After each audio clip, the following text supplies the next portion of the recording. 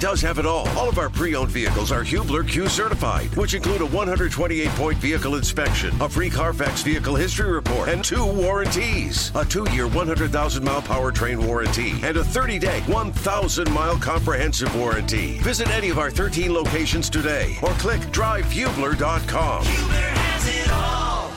You're listening to the best of Kevin and Query on 93.5 and 107.5. The Fan. Indiana Convention Center is where we are. The NFL Combine is why we're here. And yesterday, a busy day. To kind of recap for everybody, the big story here at the Combine yesterday was that of Jalen Carter, who many believe is, potentially in the non-quarterback division, certainly the number one pick probably in the draft. And depending on what happens and who ends up at number one, if it's not a quarterback, he was one dynamic talent out of Georgia that was thought to be there. I just looked up of the Football Hall of Fame All-Decades team of the 2000s, first and second team defensively, there are 5 players that were drafted inside of the top 10. Of all of those that were listed in All-Decade teams, 5 were drafted inside of the top 10. Only one, which would be Brian Urlacher, played in a Super Bowl for the team that drafted him. It just seems like, Kevin, you can get obviously great players all across the draft, but taking a guy in the top 5 or 10 defensively doesn't always necessarily anchor like where your team is headed. But certainly Jalen Carter yesterday, that was the big story because, Kevin, when he was supposed to talk to the media yesterday, he was in the headlines, but not for anything that was said at the podium. No, he was actually on his way back to Athens, Georgia, was booked last night, released on bail. His involvement is wanted, or I guess his involvement has led to this in a reckless driving incident that sadly killed one of his teammates and another Georgia staff member. This was last month, right after their national championship win. And the trickle-down effect and the domino effect here involving the Colts is you've got Chicago at 1, you've got Arizona at 3, 2 teams that seemingly would want defensive help. They're good at the quarterback position. So if those 2 teams decide to stay at 1 or 3, the thought is Jalen Carter would be a pick, either for Chicago at 1 or Arizona at 3. Does this lessen the appeal of Jalen Carter? There were, I think, some questions about him off the field before this. I don't want to act like glaring questions, but there were some concerns. And you would think this would play into that. So, if I'm the Bears, I'm sitting there thinking, is the player worth the number 1 overall pick, or is the bevy of picks I'm being offered worth trading back? And in Chicago's case, if I were running the show there, I'd probably trade back twice. You trade back to Houston at 2, get a bit of what they've got, which they've got a ton of draft picks, and then I might trade back again with Indianapolis at 4 if the Colts do feel like they need to get up there to get that second quarterback. So I thought yesterday's news was very important and impactful to the Colts because it could take away one of the top non-quarterbacks in this draft and maybe slide him down into round 1, deeper into round 1. When it comes to drafting quarterbacks, let's go back to what Chris Ballard had to say yesterday in terms of, and this is what I'm talking about, Kevin, when I say, and I agree with you, I mean, the Colts have some good pieces, right? We know Quentin Nelson's a very good player. I thought you made an excellent point yesterday with JMV about Shaq Leonard and the fact that how aggressive the Colts are with Bobby Okereke in terms of re-signing him as a free agent may shed some light on what they think about Shaq Leonard's health, although it's hard to know his health status until he's out there running around, right, and in contact. But, Jonathan Taylor obviously is an elite player. But when it comes down to it in the National Football League, the most important position is quarterback. And Chris Ballard talked about the development time period for quarterbacks and what is necessary when you are drafting a young player and then putting, of course, the team around him. Here's Chris Ballard on the quarterback position. Well, I think they all need development. They're in a league that's a much different.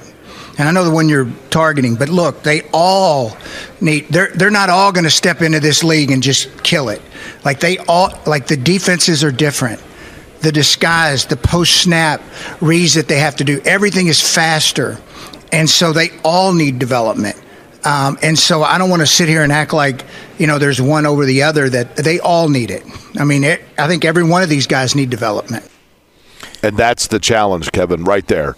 That means And if I'm Chris Ballard, I'm preaching that till the cows come home, because the longer development that you can convince your owner and your fan base that your quarterback needs, the more time you're buying yourself. Well, I mean, everyone needs it. Trevor Lawrence needed it. Right. You know, I mean, that's just welcome to this day and age, and just that position and how different it can be from college to the NFL. I thought one of the things that Shane Steichen really harped on, and again, we'll have Shane Steichen join us tomorrow at 9 o'clock here at the Combine, really focused on when it's 3rd and 8, can you deliver a strike with someone barreling down on you? You know, that accuracy element, while Steichen mentioned you can teach some of that, there still is just that innate backyard ability of, can you deliver it when all that chaos is happening around you? And when I hear that, what I'm looking for, Jake, is a combination of 3 things. You're looking for poise, you're looking for accuracy, and you're looking for athleticism. And I think it's fair to say this, Jake. Let's take poise and athleticism. Typically, if you have one, you don't have the other. And I know that's a bit unfair to say, but typically, if you've got one... if you lack the latter, you better have the former. Exactly. Yeah. So, you know, that is why you're probably at that level, because you have one of the two. Having both of them, you're Patrick Mahomes, or you're something to that effect.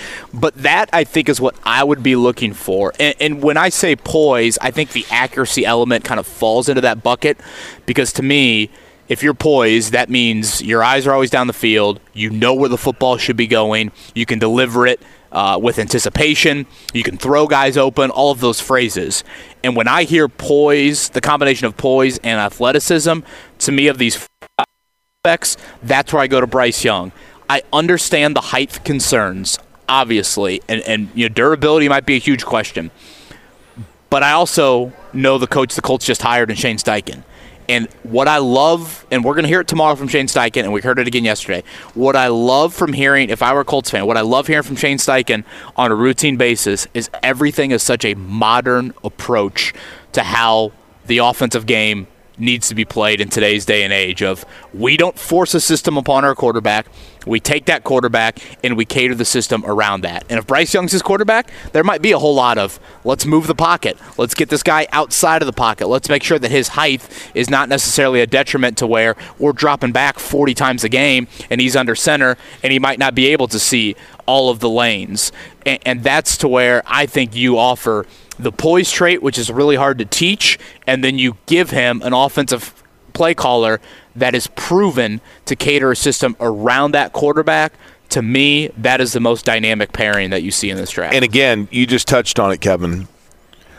Shane Steichen yesterday was asked about, and we're going to hear from him about when you have a quarterback, you know, there are a couple of ways to do it, and we can see here in Indianapolis, if you look at franchise quarterbacks that you draft with the number 1 overall pick, and you look at the way that the team is built, we have tangible evidence of 2 different, and I'm not saying that they're the same player, but Peyton Manning, when he was drafted here, Peyton Manning was going to be great. You know, Peyton Manning's Peyton Manning. I get that. But he also had the benefit here of the same O coordinator all the way through, Tom Moore, right? They sit down and they come up with code words and, you know, Louisville Soul Train and Omaha and all these things, and he's working the same system every single year, and he has continuity. He's the number 1 overall pick in the draft, and they organically grow everything around him with stability and consistency from the get-go.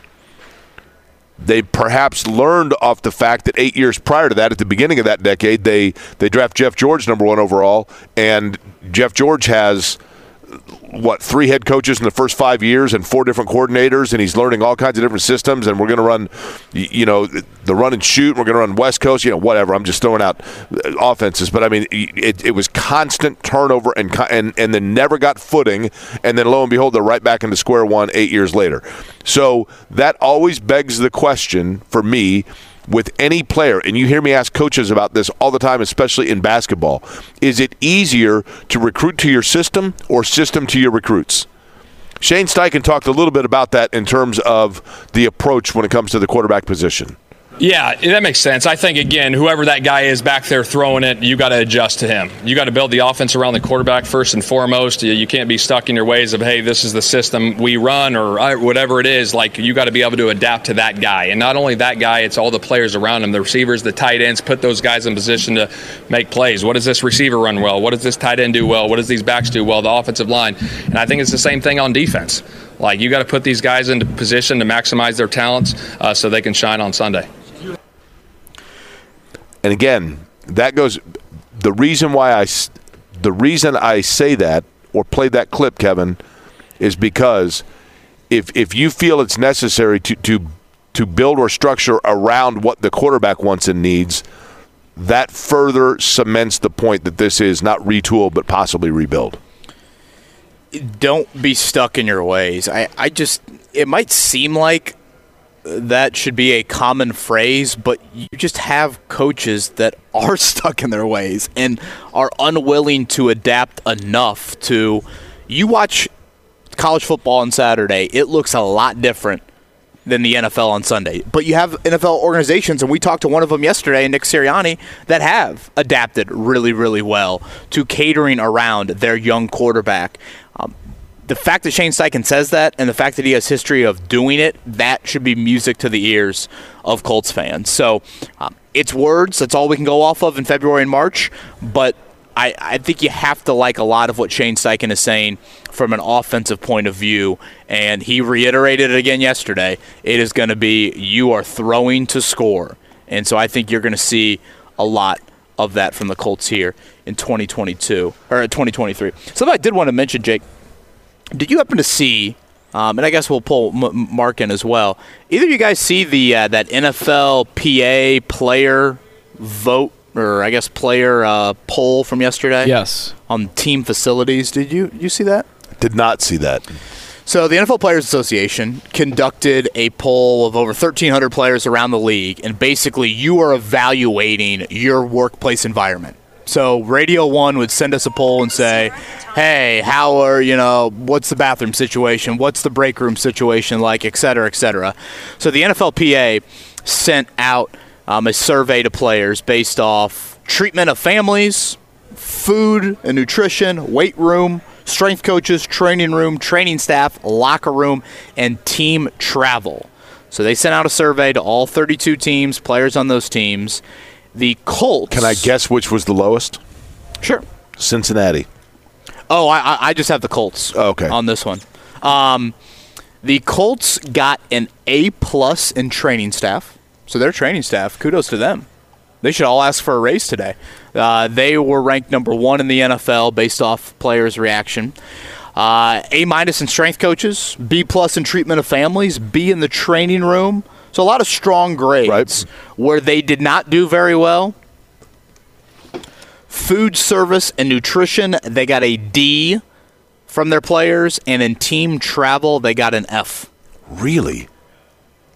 Now, what do you think is the complaint about team travel? Are they staying in, like, Howard Johnson's? So I think the team travel was more plane related. They mentioned in the story that they always had to wait on the plane while Irsay did a video. Well, I think it's a little bit different travel situation than where Irsay is leaving from versus the team. They are one of 7 teams that do not offer first-class seats to players. Really? I felt with Grigson, I thought in the Grigson era, if you had played in the league for at least 10 years, you could sit first class. I would think that just from a size standpoint, I pardon my naivete here, Kevin. I just assumed. I mean, I flew on the Rams plane once when I was working in St. Louis due to an unusual situation. There were only a handful of us that were covering. The Rams had a game on Christmas Eve and were kind enough to say, look, if you guys want to fly back so that you don't have to stay overnight and then fly on Christmas Day. And there were only a handful of us that were covering the game that we got to fly on the plane. And that was the Rams had the plane, and the seats for the players themselves were like first-class seats for all of them. They just, you know what I mean? It wasn't a chartered flight where you only had X number of first-class seats.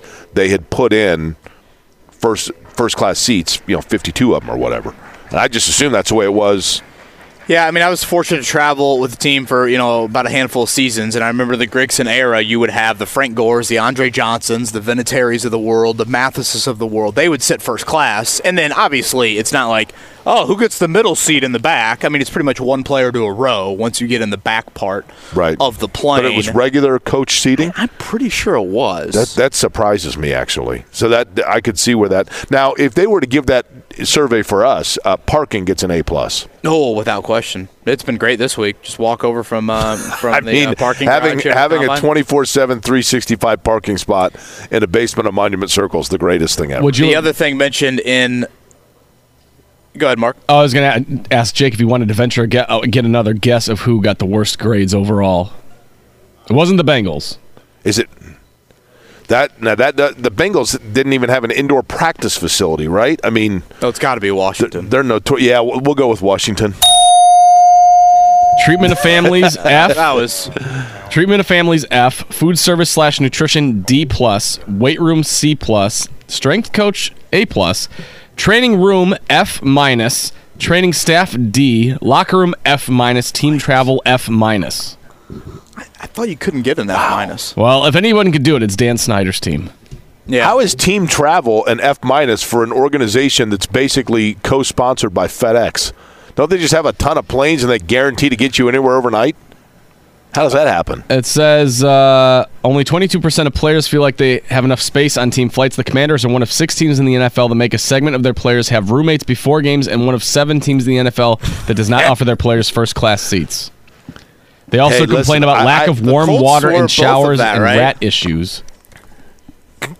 Rat issues. What is this? Rat issues. Yeah, the rat is the owner. When a couple of years ago, I worked a freelance job for a broadcast of a sports car race out at Laguna Seca. So I get this phone call, and they're like, hey, we're doing it's an endurance race at Laguna Seca. Can you do it for the television side? And I'm like, yeah, sure. Of course. Great. Awesome. So I fly out. I go to the hotel. I'm checking in, and they say, now, do you need a key to your room? Well, yeah, typically that is of assistance. And she says, well, I just wondered because we already gave one to your roommate. Excuse me? Your roommate. Roommate? I know no one of this racing series. I know no one on this TV broadcast. And they tell me that like another journalist that was from, I think, England or Ireland was already in the room. And so I'm like, well, did he know what he was walking into? Yeah, well, him. That poor guy. I walked in. I'm more thinking about him. I walked in the room, and this dude is laying on the bed with no shirt on, watching some cricket on television, and then spoke good day, mate. Yeah, and I was like, you know what? I'm just going to swallow the extra money here, and I ended up getting myself a room in Gilroy, California, which is the garlic capital of the world, and literally sat in a Howard Johnson's in Gilroy, which smelled like garlic and bad feet for 2 days. Now, just so I could have my own room. If I'm not mistaken, Mark, I think the Colts qualified as both of those Commanders comments, the one of 7 teams that do not offer first-class seats to their players, and also the one of 6 teams that force many players to have roommates on the road, which I've always... Now, they had rat droppings in the stadium for a while, didn't they? I don't know about the rat part of it, but I do remember this story back in then Darius Leonard's rookie season, and I thought it was just a rookie thing at the time. Darius Leonard and Zaire Franklin were roommates on the road. And their first road game is, ironically enough, in Washington.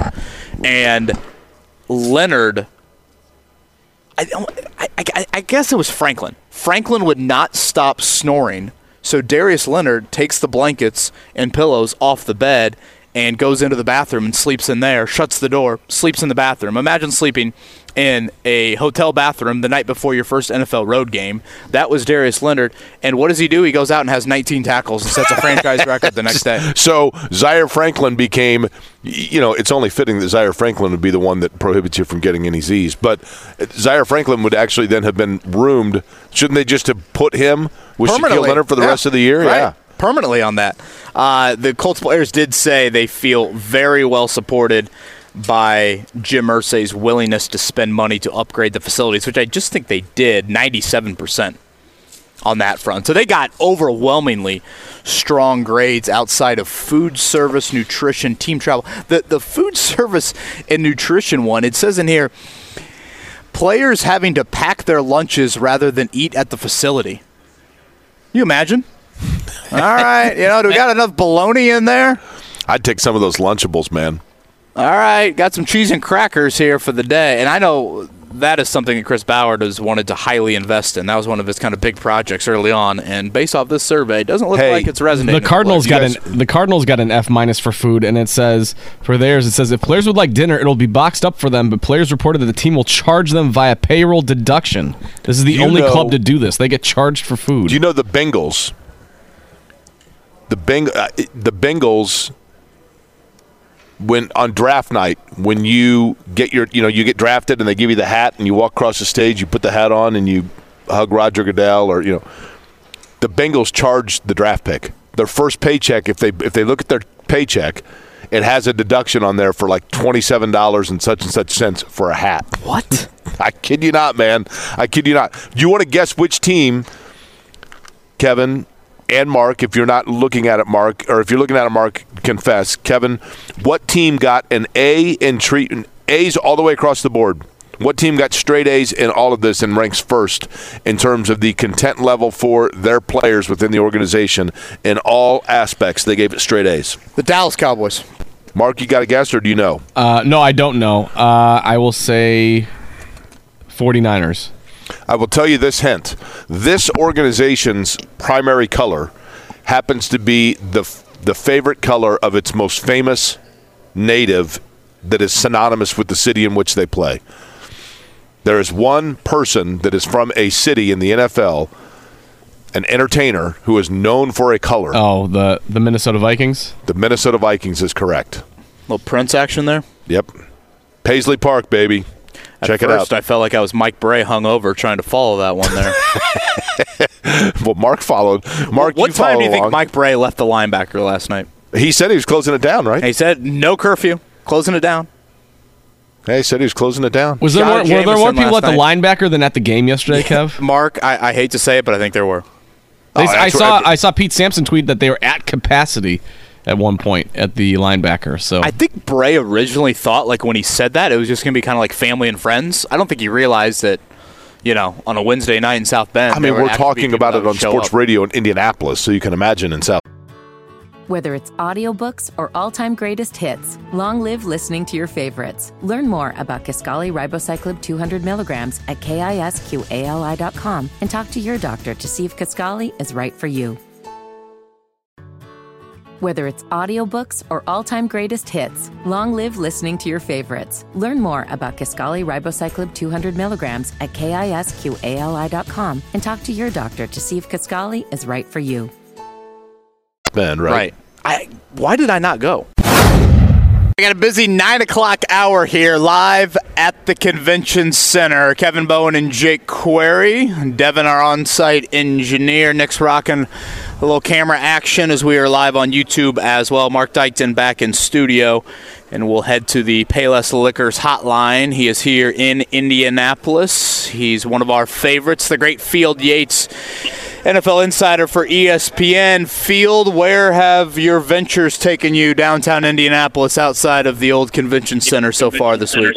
Oh, man, pretty much everywhere it feels like it. Thanks for having me on, guys. Always great to be joining you. So I feel very full. I've had plenty of steak so far. I've been to St. Elmo's, had my shrimp. So I don't know if that makes me sound like a tourist when I say that I just basically go to every spot that you'd expect someone to go to when they visit the great city of Indianapolis, but I'll survive if that's how I am being labeled now. Fair enough. Nothing wrong with that. Hey, listen, we spend all your money here, Field. That's the way we like it, right? Or ESPN money. That's right. Hey, let's begin with this. I was talking about this earlier, and I want your perspective on it.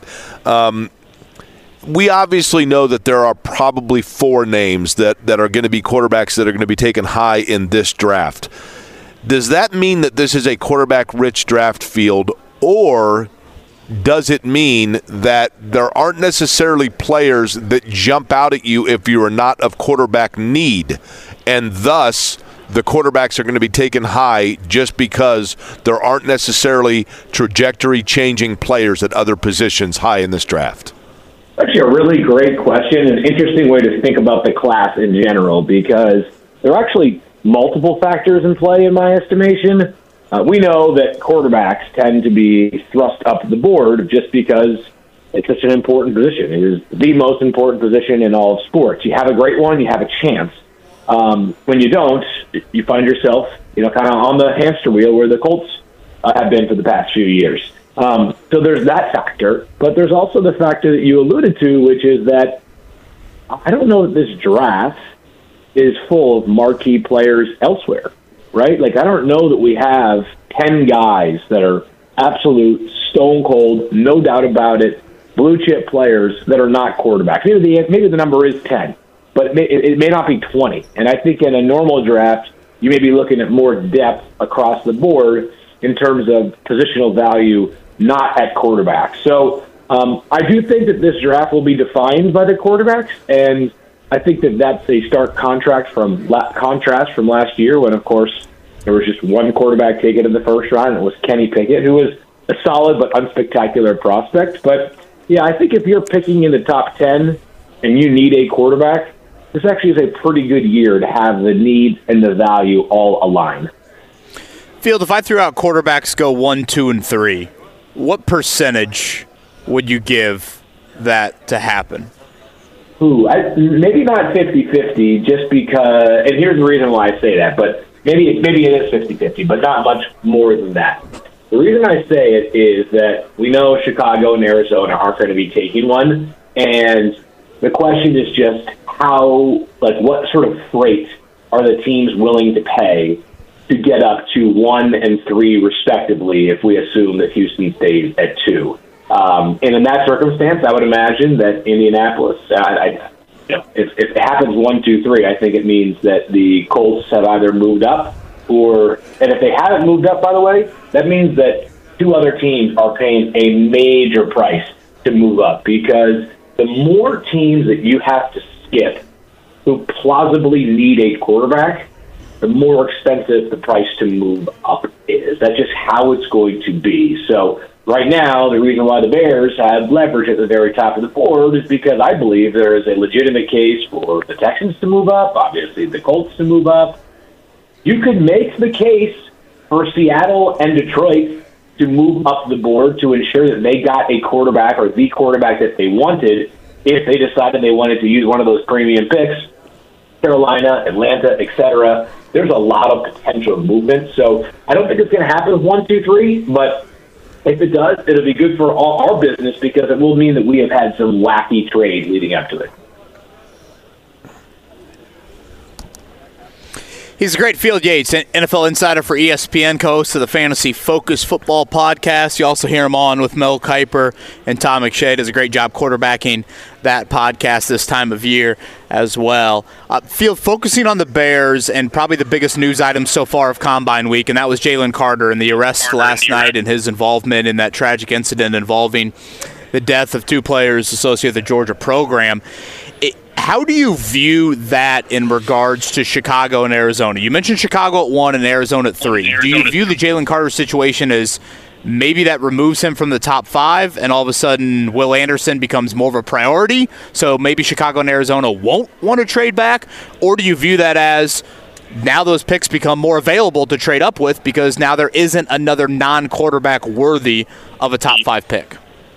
Yeah, another interesting one there, and I think we all, obviously there's still a lot to unfold with this situation, right? We don't know exactly how it is going to conclude. It is devastatingly sad that, as you mentioned, 2 people are no longer alive, and Jalen Carter did make clear on Twitter that in his statement that he released that he expects to be fully exonerated from any charges. So we'll see how this actually unfolds.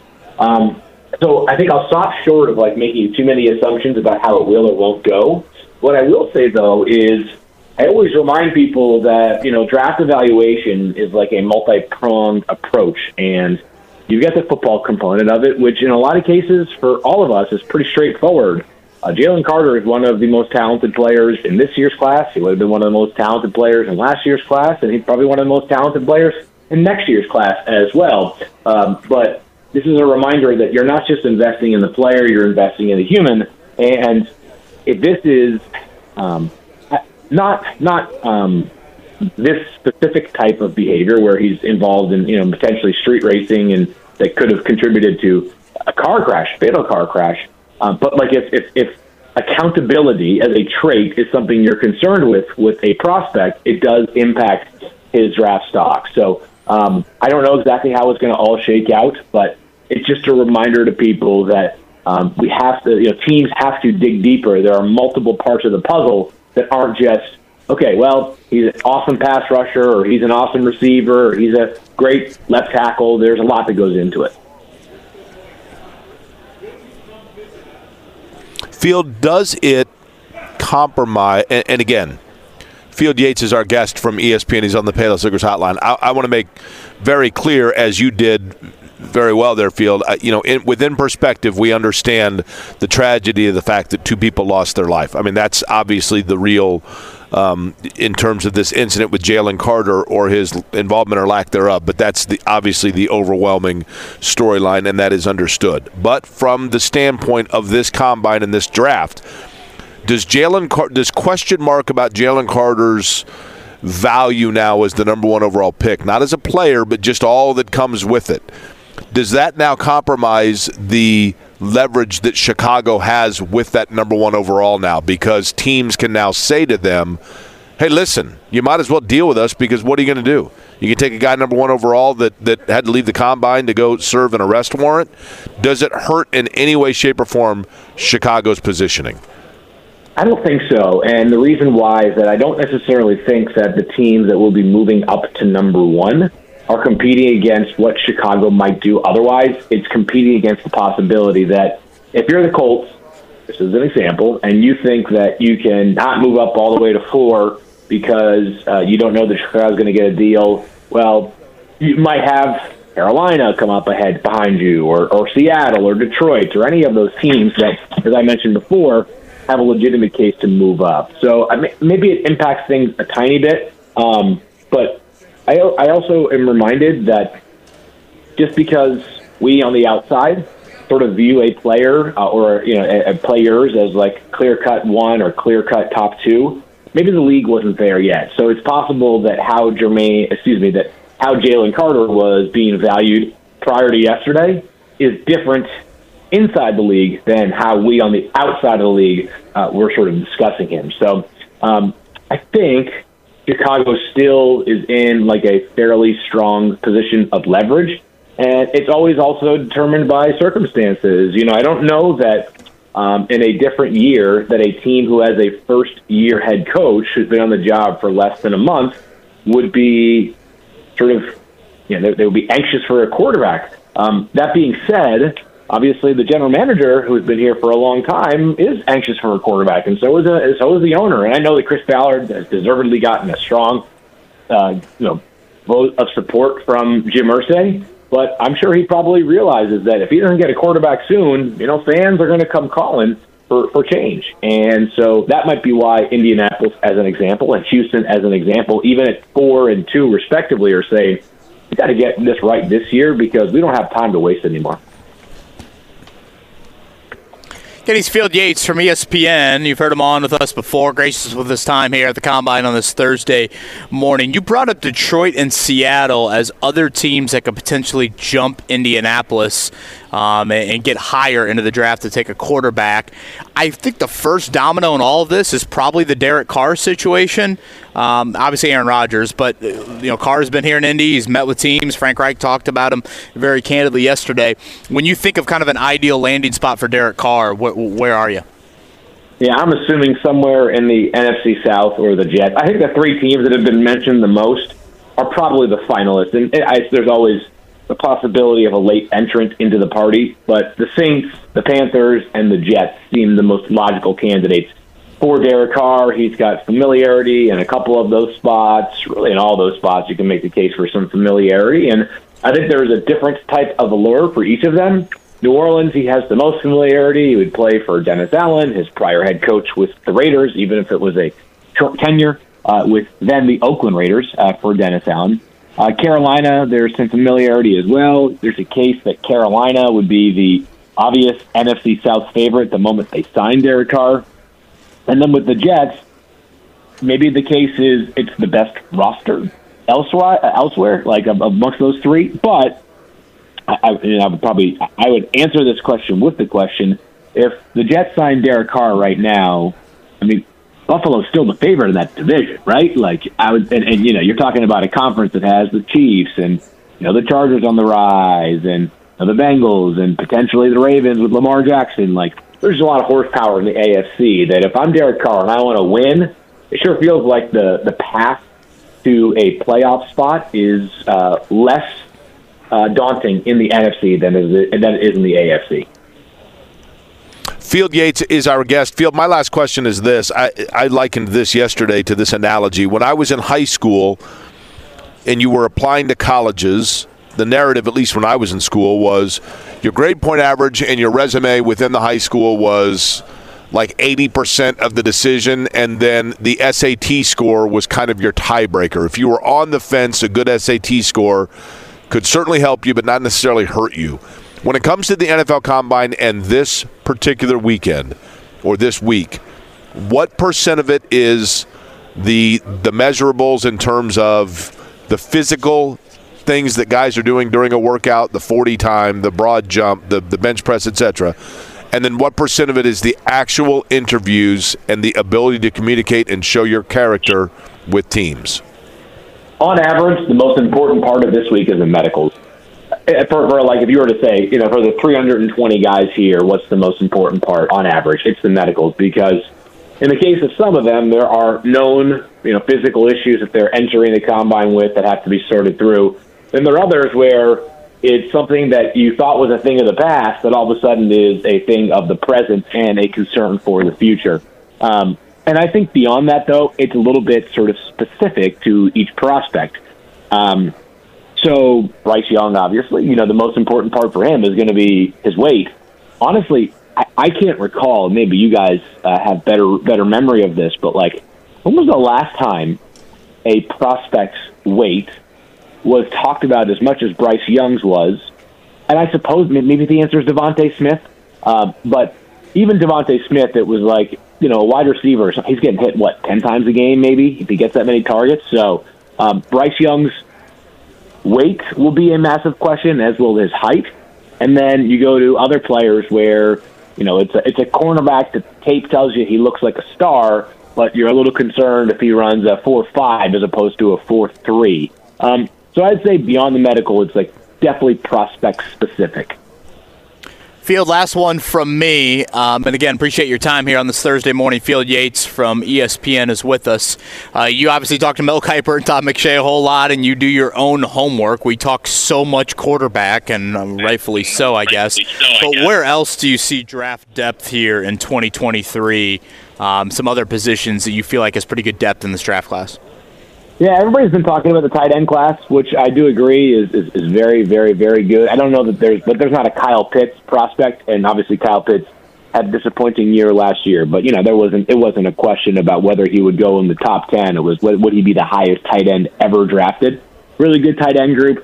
I think the cornerback group is interesting. I think there's got like pretty good flavor, pretty good like differing skill set for each of the top 4 or 5 guys. I think the offensive tackle group kind of drops off after the first 4 or 5, but it's pretty good. Pass rushers, we have Will Anderson, we have Tyree Wilson, we have a couple other guys who could go in the top 15. Again, it sort of depends on which draft analyst or team you are talking to. But the pass rushing group has some good depth as well. So those are some of the spots that I think certainly check the boxes. And then, I think kind of every year we're talking about running back having pretty good depth, right? Part of the reason why, the value of a running back in the first round is sort of depreciating or has depreciated over time. Although I do think there's an excellent chance that Bijan Robinson is the highest drafted running back since Saquon Barkley and probably comes close to being worth that pick. But I think those are some of the spots that come to mind for me. Yeah, and Field Yates, you can catch him on First Draft. That's Mel Kiper and Todd McShay, and Field does a wonderful job of keeping those two in line as best as possible and getting their terrific insight. And obviously, he is all over ESPN. Field, it was great running into you yesterday. Hope Indy treats you well this week, and safe travels back home. I appreciate you guys. Thanks for having me on, and thanks to the great city of Indianapolis. I hope that we're here for many, many, many, many more years going forward at the Combine because there is no more perfect place for it. I love hearing that. Thanks, Field. Whether it's audiobooks or all-time greatest hits, long live listening to your favorites. Learn more about Kisqali Ribociclib 200 milligrams at KISQALI.com and talk to your doctor to see if Kisqali is right for you. Whether it's audiobooks or all-time greatest hits, long live listening to your favorites. Learn more about Kisqali Ribociclib 200 milligrams at KISQALI.com and talk to your doctor to see if Kisqali is right for you. All right, guys, take care. Now, I'll let you and Zach talk because you guys got on me, Todd Meyer, because I ate the shrimp cocktail, but I was standing up, so I wasn't on camera. You did eat it. I did. Yeah. So I've got it, and this one's pretty loaded, actually. And I will admit, I have very weak sinuses. I'm the first to admit it. There's no better allergy medicine than shrimp cocktail. You guys go ahead. Sinuses cleared. Zach Kiefer's with us here on Radio Row at the Convention I haven't Center. had any coffee yet. Right. So that might just be the way to wake up this morning. Oh, 100%. Right? We'll get literally just smell it probably is the best I way. had a couple the other night, so I had my fill this week, though. Zach Kiefer from The Athletic is with us. He was obviously here yesterday for Shane Steichen and Chris Ballard and those pressers. Zach, it's Lions season, and I feel like you just have to throw that into every caveat whenever we talk about, people in positions of authority speaking to the media. My biggest takeaway yesterday was Chris Ballard, as of March 1st, is hesitant on trading up. That's what he wants us to think. Do you believe it? Is it smokescreen? What was your big takeaway from Chris Ballard? Did you hear the last question I asked? We had him off to the side, kind of behind a wall, away from the normal podium, and I said, where do you feel about 4 right now? He says, I love 4. Nowhere else I'd rather be. We're going to get the best player in the draft. And I said, really? That was such a politician answer. And that's kind of what I feel like yesterday was about. First of all, I think on 2 levels, it was about downplaying this team's desperation to go get a quarterback, right? Jim Irsay mentioned how much he loves Bryce Young in Shane Steichen's intro presser. That's not good. And then a lot was made of Chris Ballard's comments back on January 10th. I would do whatever it takes to go get that guy at the top of the draft. Chicago essentially just penciled it in, right? It's going to happen. The Colts are going to trade up. They're desperate. I think yesterday was Ballard's attempt, whether you believe or not, to downplay that desperation. But I still don't know if I believe him. Now, Zach, sorry, Kevin. I want to throw this in because I'm the classic overthinker, right? I'm the classic cynic. Did Jim Irsay tip his hand that he loved Bryce Young, or did he simply say the Alabama guy? And we assumed, because of the Colts' need, it's the quarterback. But perhaps Jim Irsay, who finds himself to be the outside-the-box football thinker, was thinking of another Alabama prospect that's a top 5 player. He wants a quarterback. He wants a quarterback more than anybody, more than any fan out there, more than anybody in the building. He wants a quarterback. He is dead tired of the veteran QB Was he route. playing poker by making that comment, or is it safer to say Jim Irsay was unfiltered? I think Irsay's being Irsay. He's saying what he thinks. He can't help himself. There's no way I can see him huddling with Shane Steichen and Chris Ballard in the indoor facility before that starting, saying, watch this, I'm going to go out there and smoke screen the hell out of him. Not in a million years. No, I think that was Irsay being Irsay. Other Ballard-related stuff from yesterday, Zach, and I guess I'll go back to the first question. Feel free to take it wherever you want, but we're still very, I think, early in the Colts evaluation on these guys. I mean, you think about it, they're meeting with quarterbacks this week. So for Shane Steichen and Chris Ballard, this is the first time that they've potentially talked with these guys one-on-one. You're going to have a pro day. You might bring them in for a top 30 workout. I go back to that 2018 draft when he was sold on Quentin Nelson. That was Notre Dame's pro day. He said a guard can go at 6 overall. That was in late March. So I feel like from an evaluation standpoint, we're probably only about 50% there with how the Colts view these QBs. Not even 50. And this week is so overrated. I was talking to a Colts staffer yesterday, and they said, this week is all about interviews and measures and medical, right? The boring stuff, right? Nothing Saturday on the field. And I'm going to go Saturday. I'm going to watch these guys throw, and it's not going to matter. Like Ballard said yesterday, you can see everything you need to see physically on the tape. It's not going to be what they do against air on Saturday, throwing to receivers they don't know. One of the interesting things Ballard mentioned was that you can get a lot from the interviews with the media. We're talking quarterbacks, right? Face of the franchise. The pressure that's going to come with that position, he wants to see how these guys handle the 15-minute media blitz they get. Tomorrow morning, 8 o'clock for these top quarterbacks. But here's what I want to ask you guys. They downplayed the measurables on Bryce Young. That's the question. And I think everything in this decision comes down to one thing. How do they evaluate Bryce Young? If he's the guy, you go get him. It doesn't matter. You can't allow Houston to draft him and then lose to him for 10 years. That's just a terrible look. But secondly, does Chris Ballard bend on his very disciplined approach with measurables, traits, physical ability? That's going to be a really interesting and difficult decision in that draft room over the next couple of months that you mentioned, because Shane Steichen kept talking about the it factor as opposed to the physical traits being the most important thing for him. He's got to love football. I feel like it's going to be really hard for Ballard to draft Bryce Young in a lot of ways because he's not what he thinks a quarterback should look like physically. Zach, I said this morning off the top of our show. When you talk about football and you talk about players and you talk about coaching, oftentimes you talk about flexibility and adapting, right? Making changes, whatever. I think what we have seen, in a good way, is maybe we're seeing somewhat of an adapting from Chris Ballard.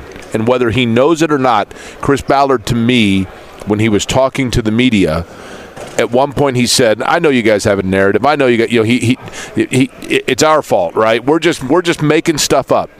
Then later in the same press conference, Zach, he talked about the offensive line and said, "You know what? I was wrong in a lot of the areas in which I evaluated this offensive line and what was affecting it." And you know what else he did without even realizing it? He admitted we weren't. We weren't. Not the first time. Right? So as a result of that, I think what you're seeing now is that Chris Ballard, without even realizing it, is admitting to the fact that he is showing flexibility and adjustment in the way that he builds a franchise. Yeah, there was a lot of pushback in the last couple of years. I mean, Kevin was called out multiple times for asking about receivers. Right. And they weren't good enough at receiver. And I think, once they sort of figured that out this year, it became a lost topic because of so many other issues. But I think you're right, Jake, and after the season he promised to evaluate every inch of the operation because it was all messed up, right? What led to 4-12-1 wasn't just the quarterback and it wasn't just the offensive line, it was everything together. And a lot of them pushed some of the blame onto Frank Reich and pushed it away from Jeff Saturday. We don't need to rehash all of that. But my takeaway from this past season was everything needs to be evaluated, your entire approach. And again, the big thing is he admits to screwing up on the offensive line. You're going to draft a young quarterback who's not going to be Andrew Luck or Peyton Manning, who's not going to be able to handle all of that right away. What kind of offensive line are you going to put him behind? And I thought it was an important question yesterday. Is that a personnel issue? Is that a coaching issue? They've got a new coach coming in, but I still think they've got a huge question at right guard. And maybe a lot of teams overlook that position. This team cannot. And if you roll with Ryman at left tackle, that's still a question. So to your point, Jake, he needs to reevaluate his thinking because it's deeply flawed and it led to the disaster that was this past season. Yeah, I don't know if I'm ready to say that he has looked in the mirror and admitted all this wrong. That's fair also. I just don't know if I'm ready to say that yet, and maybe I just have to see actions. It doesn't matter what he says. Me, right. All that matters is what they do. And to be fair to him, he can only talk right now. You can't really do anything action-wise. Free agency starts in less than 2 weeks. That's when you'll start to get some actions, and then, of course, the draft, we'll have to see that play out. Shifting gears to the staff, Zach, what did you make of the Bubba Ventrone thing? Is that we wanted him back and Cleveland sweetened the pot? What do you... He's going home. What did you make of that? Talked to Bubba this week without getting into too many details. He does have family out there. Maybe that's a pull back to Cleveland. He played there. That matters a lot. Pittsburgh to native him. For those unfamiliar. And this is me talking, and this is not Bubba talking, but they bypassed him for Jeff Saturday in a situation where a lot of players expected him to be the head coach. When Frank Reich was out with COVID a couple years ago, who did they turn to? Not Matt Eberflus. They turned to Bubba Ventrone, who was... And he didn't get a second interview, correct? Did not get a second interview, just had the first one. Him and Ballard are tight. He's still tight with a lot of guys on the staff. I think he felt like if I had a chance to jump with a promotion and title, I felt like it was him saying, I'm ready to bounce. Again, Zach Keefer from The Athletic is with us here live at the Combine. We are at the Convention Center. Workouts begin today for the defensive prospects coming up this afternoon, as Zach alluded to. Big morning tomorrow with the quarterbacks meeting the media.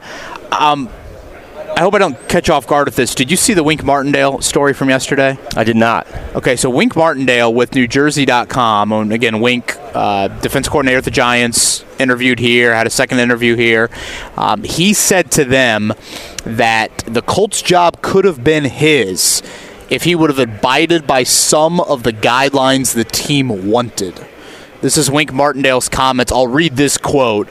This is from Martindale to Bob Brokover of NJ.com. I do know I was the leading candidate, but there were some things they wanted to do that I didn't want to do. What do you make of that?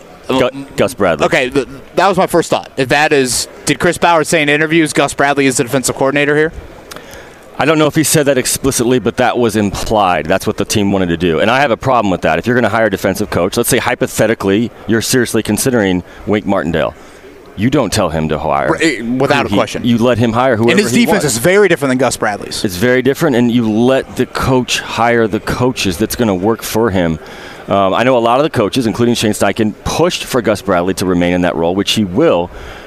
And I know a lot of people, I just don't like teams telling coaches who to hire. And I think that was a little bit of the issue with Wink Martindale. Maybe he would have gotten the job, maybe he wouldn't have, regardless of what he decided to do with Gus Bradley. But I don't think you should be telling a defensive coach who his coordinator should be. Zach, I've asked a lot of people this week. Zach Kiefer is our guest here on site at the Combine. And I know for the Colts it's quarterback. I mean, I get it. Do you think this is a draft that has 3 or 4 quarterbacks that are going to be taken up towards the top because there are 3 or 4 quarterbacks that are franchise talents, or because there are more than 3 or 4 teams that need quarterbacks and there are not a lot of great players at other positions?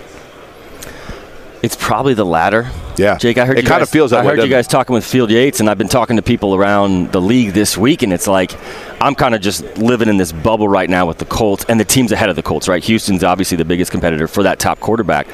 But, what if Seattle moves up? What if they feel like they could get a guy who could sit for a year behind Geno? What about Detroit, who's loaded up with picks? The Jets.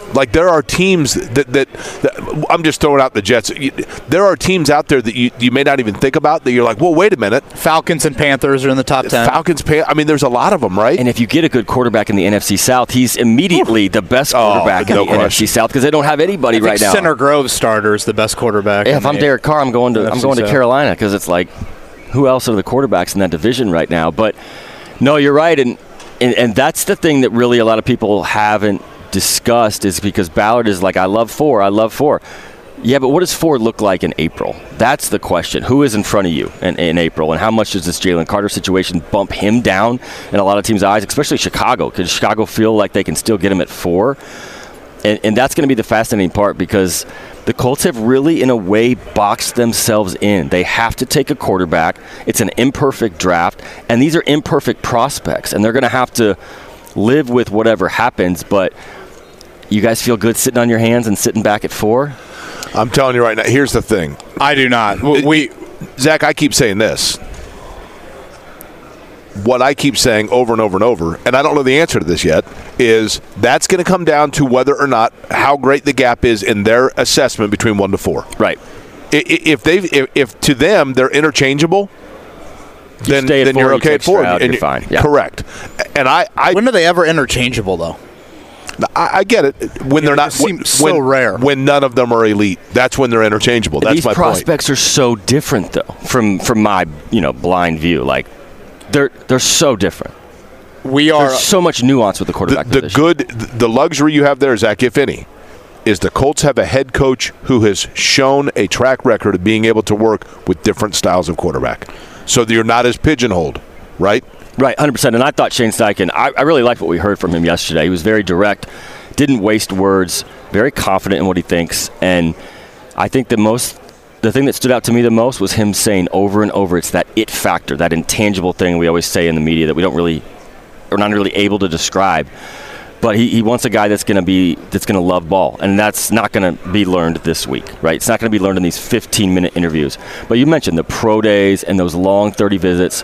That's where they're going to start to really feel. And he said they're going to vet everything they can. They're going to call every teammate they can. I think that's where Steichen's going to be sold on the quarterback. Forget the tape, forget the stuff, the measurable stuff. These guys are all talented physical specimens. It's the it factor, and that's the hardest thing to find, and that's why so many quarterbacks. And you mentioned that yesterday with Justin Herbert and their interactions with him during the draft process. Zach, you got like 5 more minutes? Yeah. Okay. All right, we're rounded another day out here at the Combine. Zach Kiefer joining us for another segment here to close things out. Obviously, Zach's work up on The Athletic. Free agency, we mentioned, Zach, a week from Wednesday, 13 days away. In-house wise, any opinions on Yannick Ngakoue, Paris Campbell, Bobby Okereke? Maybe Paris. I don't think the other two are back. I think Bobby Okereke ends up in Chicago. No on Ngakoue with Gus Bradley back? Were you impressed with Ngakoue this year? I thought his sack numbers were a little misleading. I was not as impressed as the numbers would look. Like, if you would have told me 15 games played, 9.5 sacks, 27 years old, those are dream numbers. The Colts haven't gotten a defensive end in years. Didn't feel like 9.5 sacks. Yeah, and the fourth quarter came around. He was not closing for you at all. My question, though, is just who else at defensive end? Well, he mentioned it yesterday, the GM. Just so much on Kwity Paye's plate, so much on Dayo Adengo's It's a little bit plate. of a jump to go with Kwity and Dayo in year 3 for them as the starters at defensive end, but Ngakoue's going to want a lot of money, and I just don't feel like that's the best pay. Like, I just don't feel like he's worth the money. He's smaller than it seems. He doesn't win in the fourth quarters. He got a lot of kind of like, end of half sacks, and it just didn't feel like that was the right play. My gut tells me that was not the investment the Colts want to make moving forward. I thought Kevin made a great point yesterday, which is the Colts are kind of in a pickle with Okereke because what you want to pay him or what his worth to you is largely predicated on the availability of Shaquille Leonard, and they're not going to know till after the fact the availability of Shaquille Leonard, right? I mean, Thank God for Zaire Franklin. Yeah, you're right. Because he's there. I talked to Bobby at length about this at the end of the season, and he's going to go in with an open mind. Remember, 3rd-round pick, this is his chance to cash in because he was underpaid for what he produced the last 4 years in Indianapolis. He had a nice year last year. I mean, he did, and nobody noticed it. The defense was solid for the most part. He was a big part of that. Zaire played well and had all the tackles, but I think Okereke is not going to just jump at the biggest number thrown his way. He's going to go for fit. He knows this is an important decision. He's going to be patient. He didn't rule out coming back. He obviously has an affinity for Matt Eberflus. Everybody on that defense talked about potentially reuniting with Matt Eberflus, it seemed like, at the end of the season. But I don't know if you can give Okereke the contract he deserves while paying Leonard $100 million. The questions are real, Jake, because they can't answer those right now either. Right. I'd bring back EJ Speed just because it makes more sense. He's another guy that had a nice year, right? Than Bobby Okereke. Last one from me. Would you be more surprised to see Ryan Kelly off this team come April 1 or Kenny Moore off this team come April 1? More surprised. I wouldn't be surprised at either. I'm not predicting anything. I think both could be off this team in a variety of ways. I think Kenny could be included in a trade to Chicago, a potential trade. He voiced his concerns and disappointment and displeasure at the end of the season, very honestly, saying to me and one other reporter, he didn't click with Gus Bradley, and he wasn't the same player this season, and he seemed to blame part of it on this coaching scheme and part of it on his play. So it feels like if I had to pick one of the two, Kenny Moore will probably not be back, but we'll see. What are you working on? Quarterbacks. You're going to be there Saturday to see them throw? I'm going to be there tomorrow morning to hear them talk, and I'm going to hear what I have to say, and then I'm going to be there Saturday to see what they do on the field against no defense. He's Zach Kiefer from The Athletic. Shane Steichen joins us tomorrow at 9 o'clock. It'll be our final day at the Combine. Everybody have a great Thursday.